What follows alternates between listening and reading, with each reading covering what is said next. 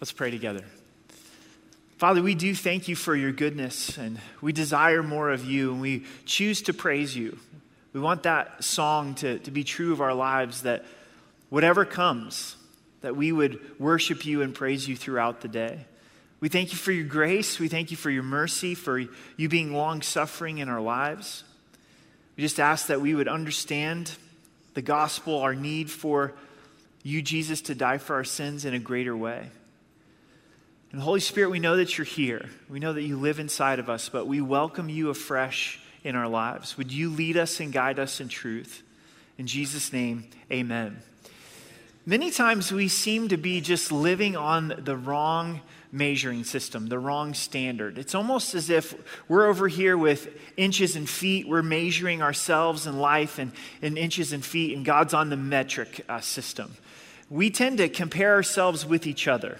We go, man, if I'm doing better than this person in my family, or I'm doing better than this coworker or this neighbor, or I've never done this or that, thinking that we can be justified before God based on our actions. And what we're going to see in this morning's study is that we're all guilty before the Lord. Last week in chapter 1, it really addressed a person that doesn't believe in God, that has rejected the truth and how they need a Savior. But chapter 2, it addresses the critical moralist. The Jewish people had a hard time seeing their need for a Savior because they were committed to the law. They weren't like the Gentiles. They weren't out doing these things that were sinful. And so why would they need Jesus to die for their sins? So Paul writes to them and says, we're all in a place where we need the gospel. There's a famous saying that there's equal footing at the foot of the cross, meaning that we're all at a place where we're broken sinners before Christ. We have to keep the end game in mind as we're studying these few chapters. It's one argument that leads to the end of Romans chapter 3, where Paul says, we have all sinned and fallen short of the glory of God. Thankfully, Romans goes forward from there, that we're justified freely by God's grace through faith. That Jesus has paid the price for our sin. He's a propitiation for our sin through his blood. While we were yet sinners, Christ died for us. God demonstrated his love towards us. So in these next few weeks, I hope that our hearts grow in appreciation for the gem of the gospel. There's this black backdrop of our sin, but then the glory of the fact that Jesus came and died for our sins. Jesus told a parable about two guys that headed to the temple to worship and to pray. And their prayers were literally like this. Lord, I thank you so much that I'm not like this person and I'm not like that person. And they literally considered themselves to be righteous. They literally considered themselves to be in this place where, because of their actions, that they were right before the Lord. But then there was a tax collector who was praying in the temple as well. And he was beating his chest and wouldn't even lift up his eyes to God. He says, God, be merciful to me, a sinner. And Jesus then asks the question, who do you think went home justified? And it's obviously the tax collector who was aware of his sin. Sometimes it's more difficult for the critical moralist to come to Christ than someone whose life is a complete mess. Because the critical moralist, their life is a mess too. They just don't realize it. They don't see their need for a Savior and see need for grace in their lives. Verse 1, therefore you are inexcusable, O man, whoever you are who judge, for in what you judge another, you condemn yourself. For you who judge practice the same thing. The word therefore takes us back to the prior paragraph. What's it there for? The end of chapter 1, that if you approve of some sinful action, you're guilty as well. So in light of that, you're inexcusable. We can't escape God's judgment. Paul digs into our hearts here a little bit and says, if you judge someone else, you actually condemn yourself because you're practicing the same thing. Let's lay a little bit of groundwork in this idea of judging. It's very clear from verse 1 that this is judgment unto condemnation. There is determinations that we need to make for identification of fruit. God says you'll know them by their fruits. You are identifying you're a wolf in sheep's clothing. So we need to be identifying. We need to be identifying sound doctrine and false doctrine. I think we need to be more discerning maybe than any time prior. And that's not judging unto condemnation, but this is speaking of you're condemning somebody. You're looking at someone else and you're harsh towards them, you're critical towards them, you've got that critical spirit, you're judging their motives. And God says the reason that you're doing that is because you're guilty of the same thing.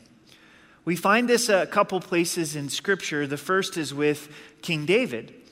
And David had committed adultery with Bathsheba, killed Uriah, her husband, thought that he had effectively covered up his sin. It doesn't seem that anybody knows, but God knows. And isn't that the case? God always knows. So God sends Nathan the prophet to come and tell this story to David. There's a rich man who's got lots of resources, lots of cattle, lots of lambs. His neighbor's a poor man. He's just got this one young lamb that's like a pet to him and his family. Well, the rich man has a guest. And when the guest comes in, he goes to his poor man and says, I'm taking your lamb. And David gets all kinds of crazy angry. He says, that guy should be killed. Where the law says he owed restitution, but being killed was way beyond just punishment. And Nathan looks at David and says, you are the man. You're that man. And at that moment, David's convicted of a sin. David went and took from Uriah, and David had all of the resources. But why in that story was David so angry? Because he was guilty of this same sin that frustrated him to such a great degree. Woman caught in adultery is brought to Jesus. I've always wondered, where's the man in the story? It takes two to tango, right?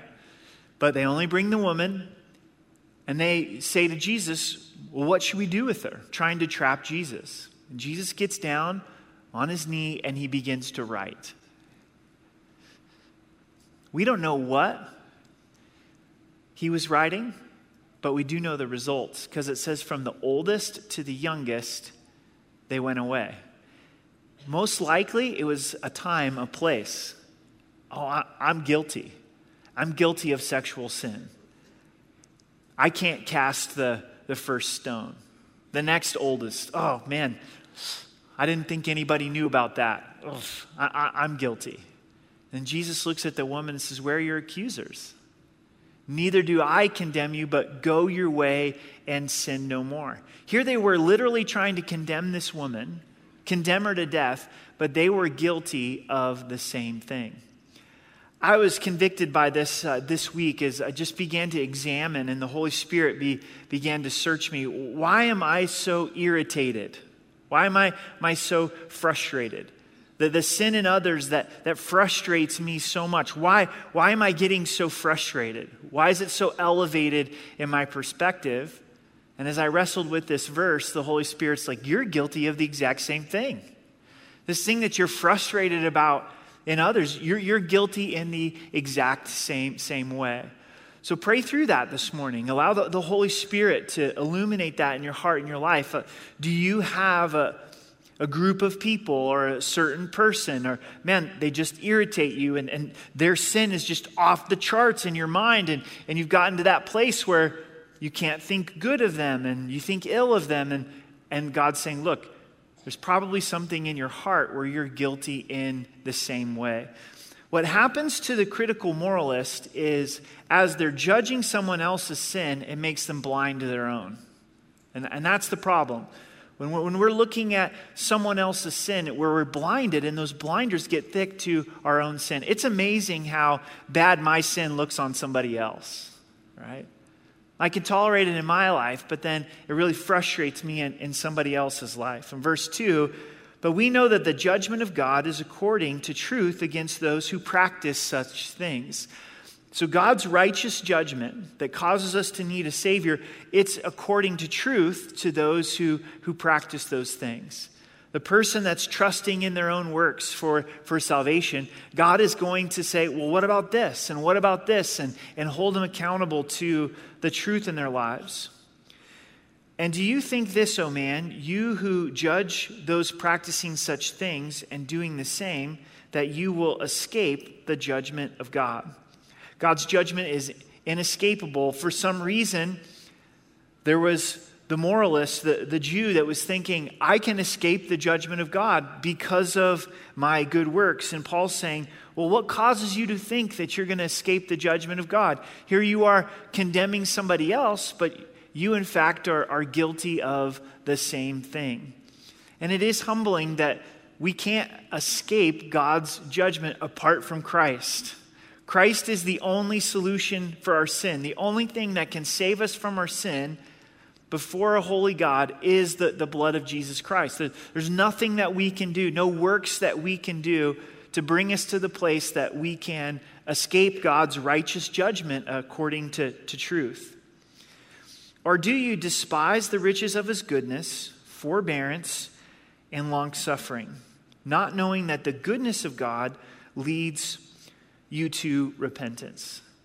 So God's being good. God's being patient, forbearing, long-suffering. But yet, someone's not responding to the goodness of God to lead to repentance. This is the way that God delights in bringing us to a place of repentance, is his goodness, his grace in our lives. But a lot of times we misunderstand his grace for approval of our sin. Think, oh, here I am sinning, here I am being critical of others and condemning others, but there doesn't seem to be any consequences that are coming in my life. And it's because God's patient. It's because he's kind. It's because he's wanting to win you over with his kindness, not that he's approving of your actions. When we don't know Christ as our Savior, every sunrise is an expression of God's grace. Every time we rest in our bed, it's an expression of God's grace. What Jesus has done on the cross is the clearest expression of God's grace, and it's God's goodness that leads us to repentance.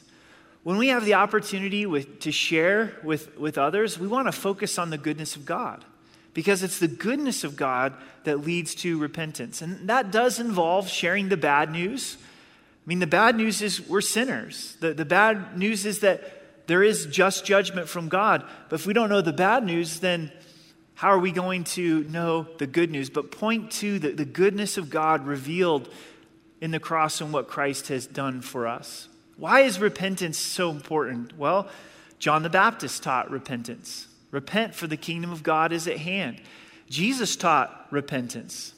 The disciples, the early church and epistles teach repentance. Repentance is not a work that we do to earn or deserve salvation. It's a change of mind and direction. You're driving to Pueblo, south on I-25, and you have this epiphany. Why in the world am I driving to Pueblo?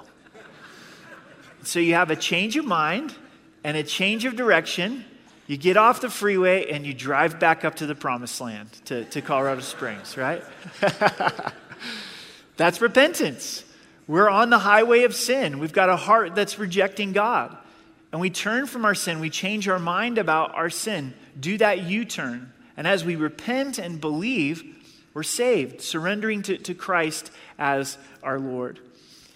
In verse 5, but in accordance with your hardness and your impotent heart, you treasure up for yourselves wrath in the day of God at the revelation of the righteous judgment of God.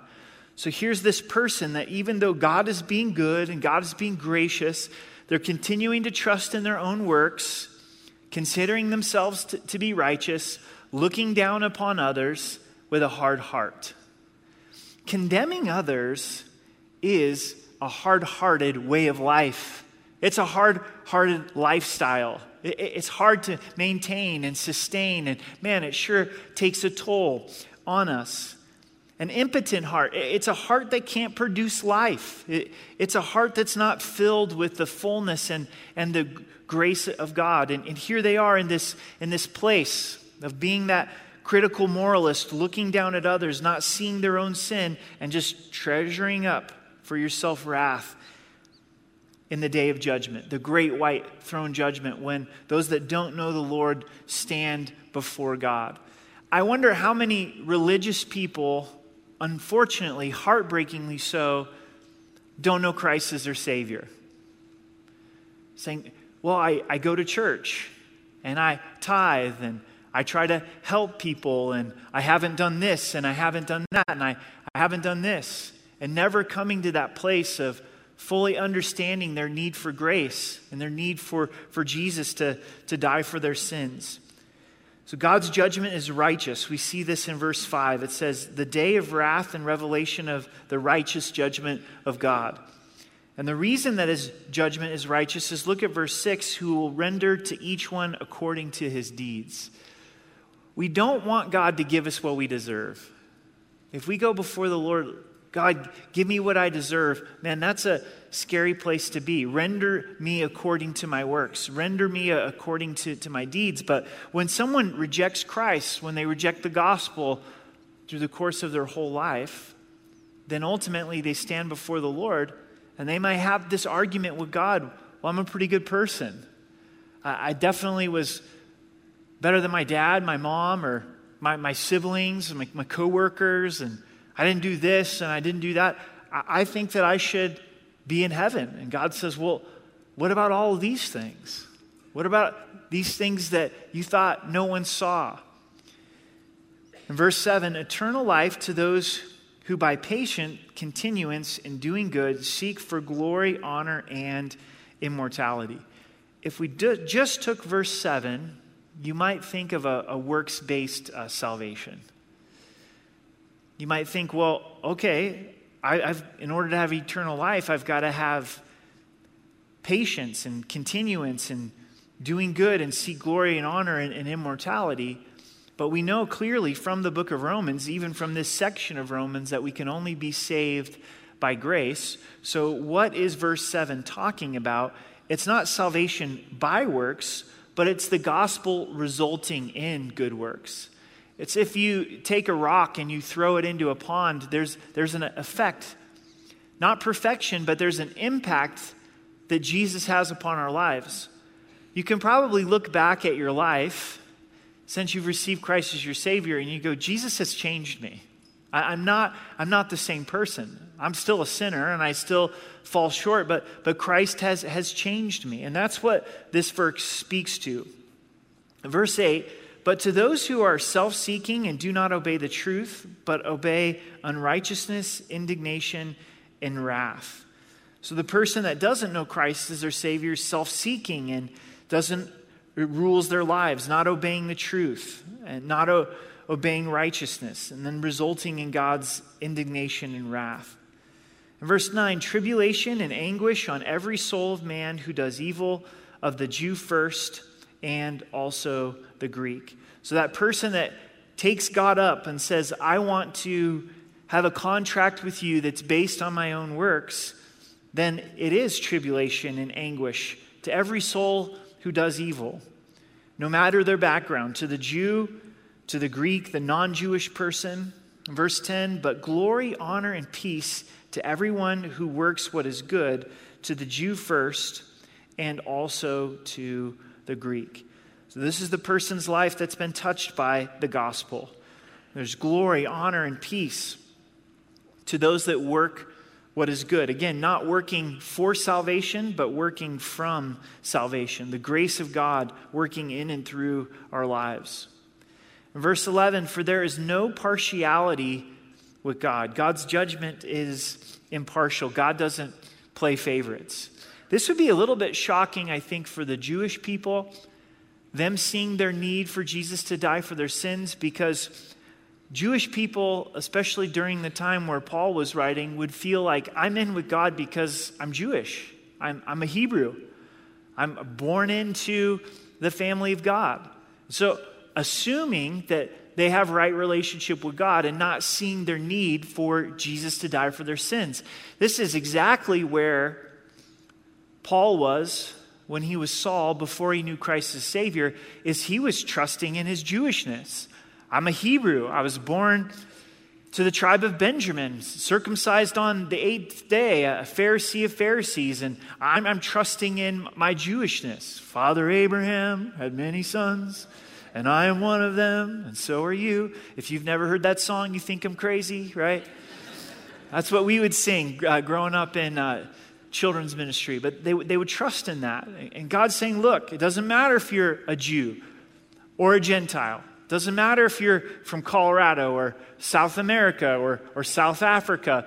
It doesn't matter that your spouse is a believer or your grandparents were or your grandma was a woman of God. You're not saved by association. You're only saved by faith in Christ, of you personally trusting Christ as your Savior. So God's just in his judgment. He's not impartial in his judgment. In verse 12, for as many as have sinned without the law will also perish without the law, and as many as have sinned in the law will be judged by the law. So you've got two categories of people. You've got the Jews who have the law, that study the law, and so God holds them accountable according to the law. But then you have the Gentile who's never heard the law, that's never studied the law, and they're judged by their conscience, which also does line up with the law. So either way, the person that has the background in the law or doesn't is held accountable before God. Verse 13, for not the hearers of the law are just in the sight of God, but the doers of the law will be justified. This is why it's such a tough road to go down, to try to be right with God, justified by our own works, is it's not just knowing the law, but it's doing the law. Sometimes I run into people that want to live under the law, and I'm like, really? All 613 commands? You know, are you familiar with all of the law? It's actually impossible. We don't even have an animal sacrificial system to make sacrifice for sin, to cover sin. So the standard is not just some of the law, but it's all of the law. You hear it, but you've got to do it in order to be justified. The only one that was ever able to accomplish it was Jesus. He lived perfectly. He fulfilled the law perfectly and was the perfect sacrifice for our sin. Verse 14, but when Gentiles who do not have the law by nature do the things in the law, these, although not having the law, are a law to themselves. Makes perfect sense, right? Kind of confusing. What is this talking about? You've got the Gentile that doesn't have the law, doesn't have that background in the Old Testament, but they have their conscience inside of them. And that's what verse 15 refers to, who show the work of the law written in their hearts, their conscience also bearing witness between themselves, their thoughts accusing or else excusing them. This is an amazing proof of the existence of God, is the fact that we have conscience. That we have a conscience. You go throughout the world and look at history past, and people have conscience. All cultures believe murder is wrong. Rape is wrong. Where does that come from? It's a God-given conscience. God has wired that inside of us, right? Young children being pricked in their conscience and understanding, man, I shouldn't act in this way. Where does that come from? It's God-given. It's hardwired by the Lord. The scripture also tells us that we can sear our conscience with a hot iron. We've all done it at different times in a particular area of our lives where we sin, and at first, man, our conscience is gripped, and we're like, oh man, this was wrong. I shouldn't have done this. Second time, conscience doesn't scream quite so loud. Maybe by the time we're 200 times in, 2,000 times in, our conscience is completely seared. It's completely cut off in that way. So God says to the Gentile in his righteous judgment that they're held accountable according to their conscience. They may say, I didn't know the law. I didn't read the law. And God's going to say, well, what did your conscience tell you? Well, your conscience was hardwired to love God, to be a worshiper, and to love your neighbor as yourself. And how did you do with that? Well, I fell short, and I sinned, and I stepped over my conscience many times. In verse 16, in the day when God will judge the secrets of men by Jesus Christ according to my gospel.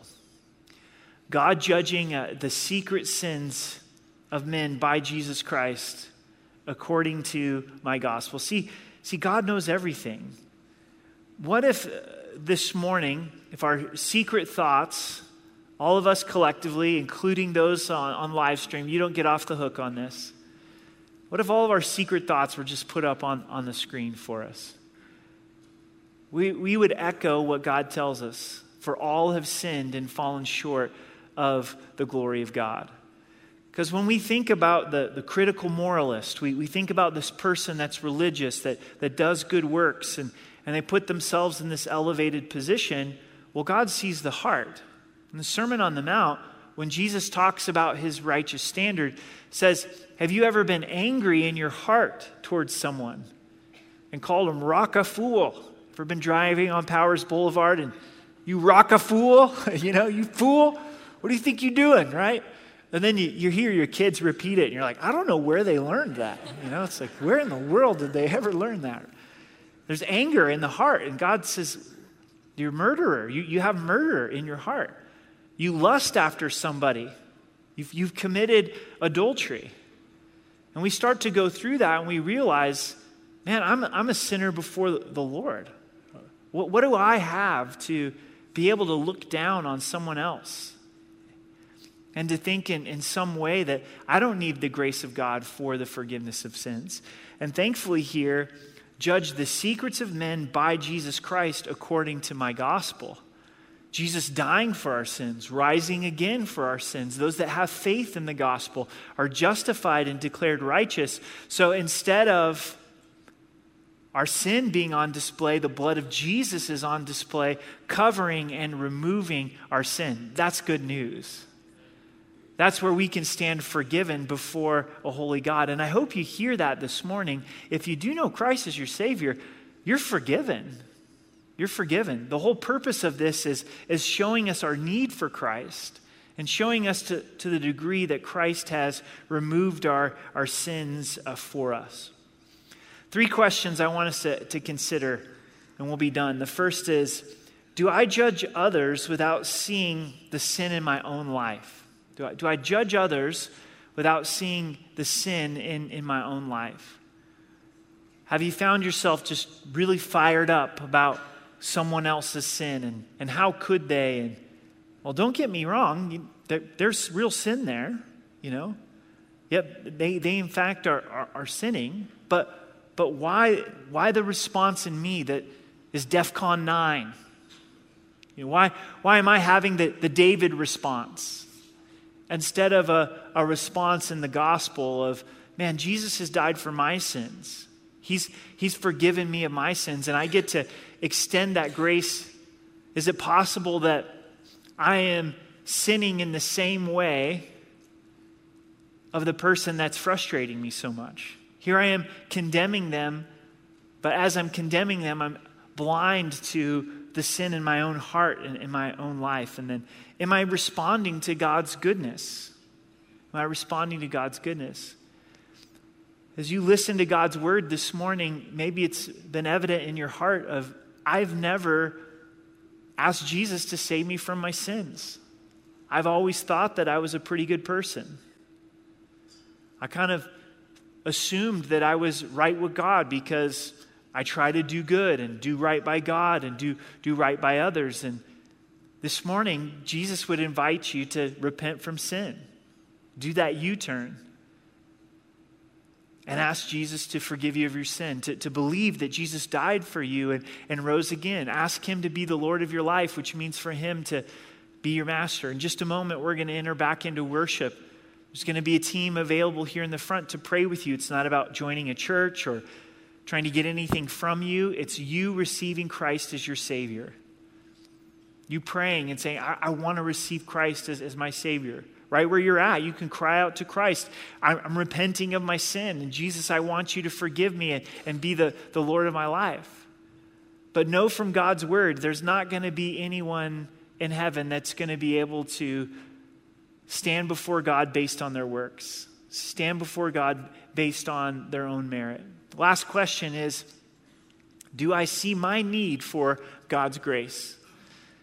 Not do I see need for God's grace in my spouse's life, in my kids' life, in my friend's life, in Colorado Springs. Oh, Colorado Springs really needs God's grace.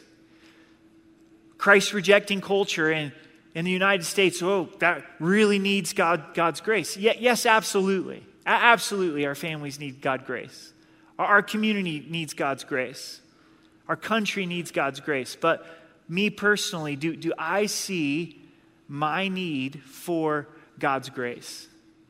That's the point of this section of Scripture, is that we're humbled before the Lord and we go, wow, I needed the grace of God far more than I realized. There's this black backdrop of my sin, this black backdrop of my depravity, but don't stop there. Because Satan knows the Scripture and he loves to use the Scripture against us. And you're probably already really good at condemning yourself. And you're like, man, I came to church on this snowy morning and I knew I was a sinner. Now I really know I'm a sinner and I'm miserable. And how could God love me? That's the wrong message, right? Man, I realize I'm a sinner. I realize it in a greater way. But wow, God loves me. Isn't it amazing that God loves me? Isn't it amazing that Jesus' sacrifice was enough to forgive me of my sins, that I'm justified, that I'm declared righteous? And then we wear the Jesus glasses. We wear the filter of God's grace, and it affects our worldview, the way we see others, where we're not so shocked. Oh my goodness, you sinned against me? you sinned against God? Oh yeah, you're a sinner. I'm a sinner. And I've received grace and forgiveness, and I'm going to extend that grace and that forgiveness to you as well. Would you stand with me and let's pray together?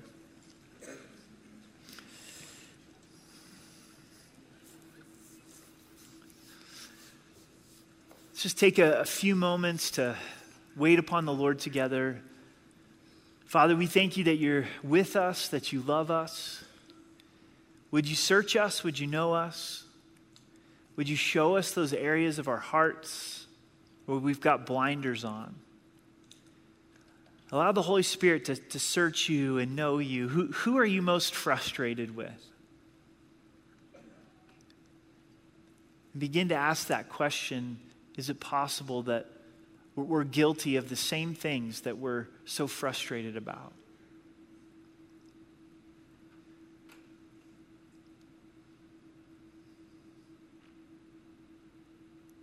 Just talk that over with the Lord.